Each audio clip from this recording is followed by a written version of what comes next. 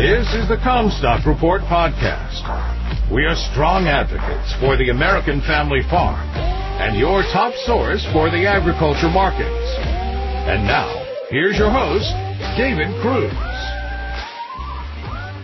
This is David Cruz with the Comstock Report. The UN Security Council got a wake-up call. They were specifically addressing global food security and got a lengthy briefing by Grow Intelligence CEO Sarah Menker.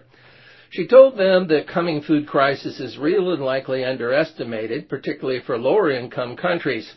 Key elements from her presentation included the coming food crisis did not originate with the Russia-Ukraine war. In fact, there were indicators even before the COVID pandemic disrupted supply lines. The crisis has rendered an estimated 400 million people food insecure. That is the number of people lifted out of poverty in China over the last 20 years. Countries most at risk are North Africa, the Middle East, the Horn of Africa, West and Central Asia. More specifically, the challenges that these countries face are lack of fertilizer, climate disruptions, record low inventories in cooking oils, record low inventories of grains, and logistical bottlenecks unraveling decades of economic progress. Menker gave an impassioned plea for a more substantial, immediate, and coordinated global action, and warned that without it we're going to see what she called seismic human suffering that will dramatically reshape the geopolitical era we're living in. Not ironically, some of these issues are what is included in the discussions at the Pentagon. There was a week-long UN effort to negotiate a deal to let Ukrainian grain exit through its Odessa port in exchange for lifting sanctions on Russian fertilizer exports. It fell apart when Russia's negotiators scoffed at the plan.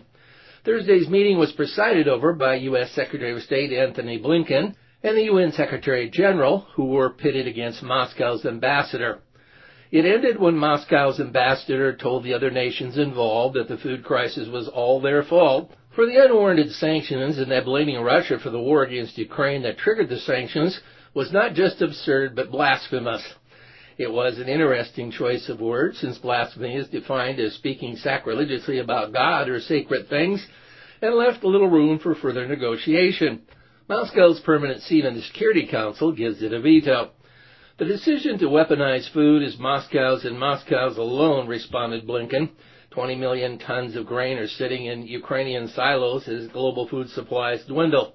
Our contact in Odessa tells us that Ukraine has the ability, with some additional investment in infrastructure, to export as much as 1.2 million metric tons a month, but that's a pittance.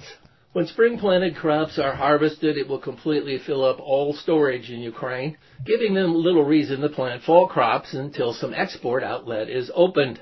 One other approach to this is Harpoon anti-ship missiles being given Ukraine by NATO. Their 300-kilometer range to clear the Russian Navy from the eastern Black Sea. You're listening to the Comstock Report. Brazil is scouring the earth looking for fertilizer replacements lost to the Russian-Ukraine war. Their largest exposures with potash, as they import 94% of their potash needs. Brazil has been making headlines that they have visited the Arab Potash Company in the country of Jordan. The two countries are forming strategic alliances to develop their distribution of potash. Most of this is smoke and mirrors. While the country of Jordan is able to expand production, they'll not be able to do it on any significant level anytime soon, as Brazil needs it now. Jordan expects to export 300,000 metric tons of potash this year to Brazil, or less than 3% of the 10.5 million metric tons of potash that Brazil imports. As with many things in Brazil, these are things that should have been done a decade ago. Their best bet will be Canada.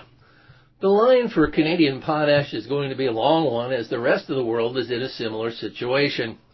Brazil has been fighting inflation since the start of the pandemic in 2020. Inflation rates have hit a 6-year high, with annual inflation index for April 2022 reaching about 12%. The Brazilian Fed has increased interest rates to 12.75%, the highest since 2017. Last week, in another step to curb inflation, Brazil removed import tariffs on several food imports, such as beef, chicken, and wheat.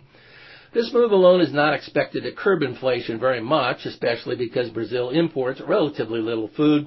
As oil prices have risen, Brazilian sugar mills are being incentivized to produce more ethanol rather than sugar, according to Louis Dreyfus, so much so that it could cause a shortage of global sugar. According to Dreyfus, ethanol profitability is such that a similar return in sugar would need prices above 20 cents a pound. Sugar is another commodity with an impending shortage.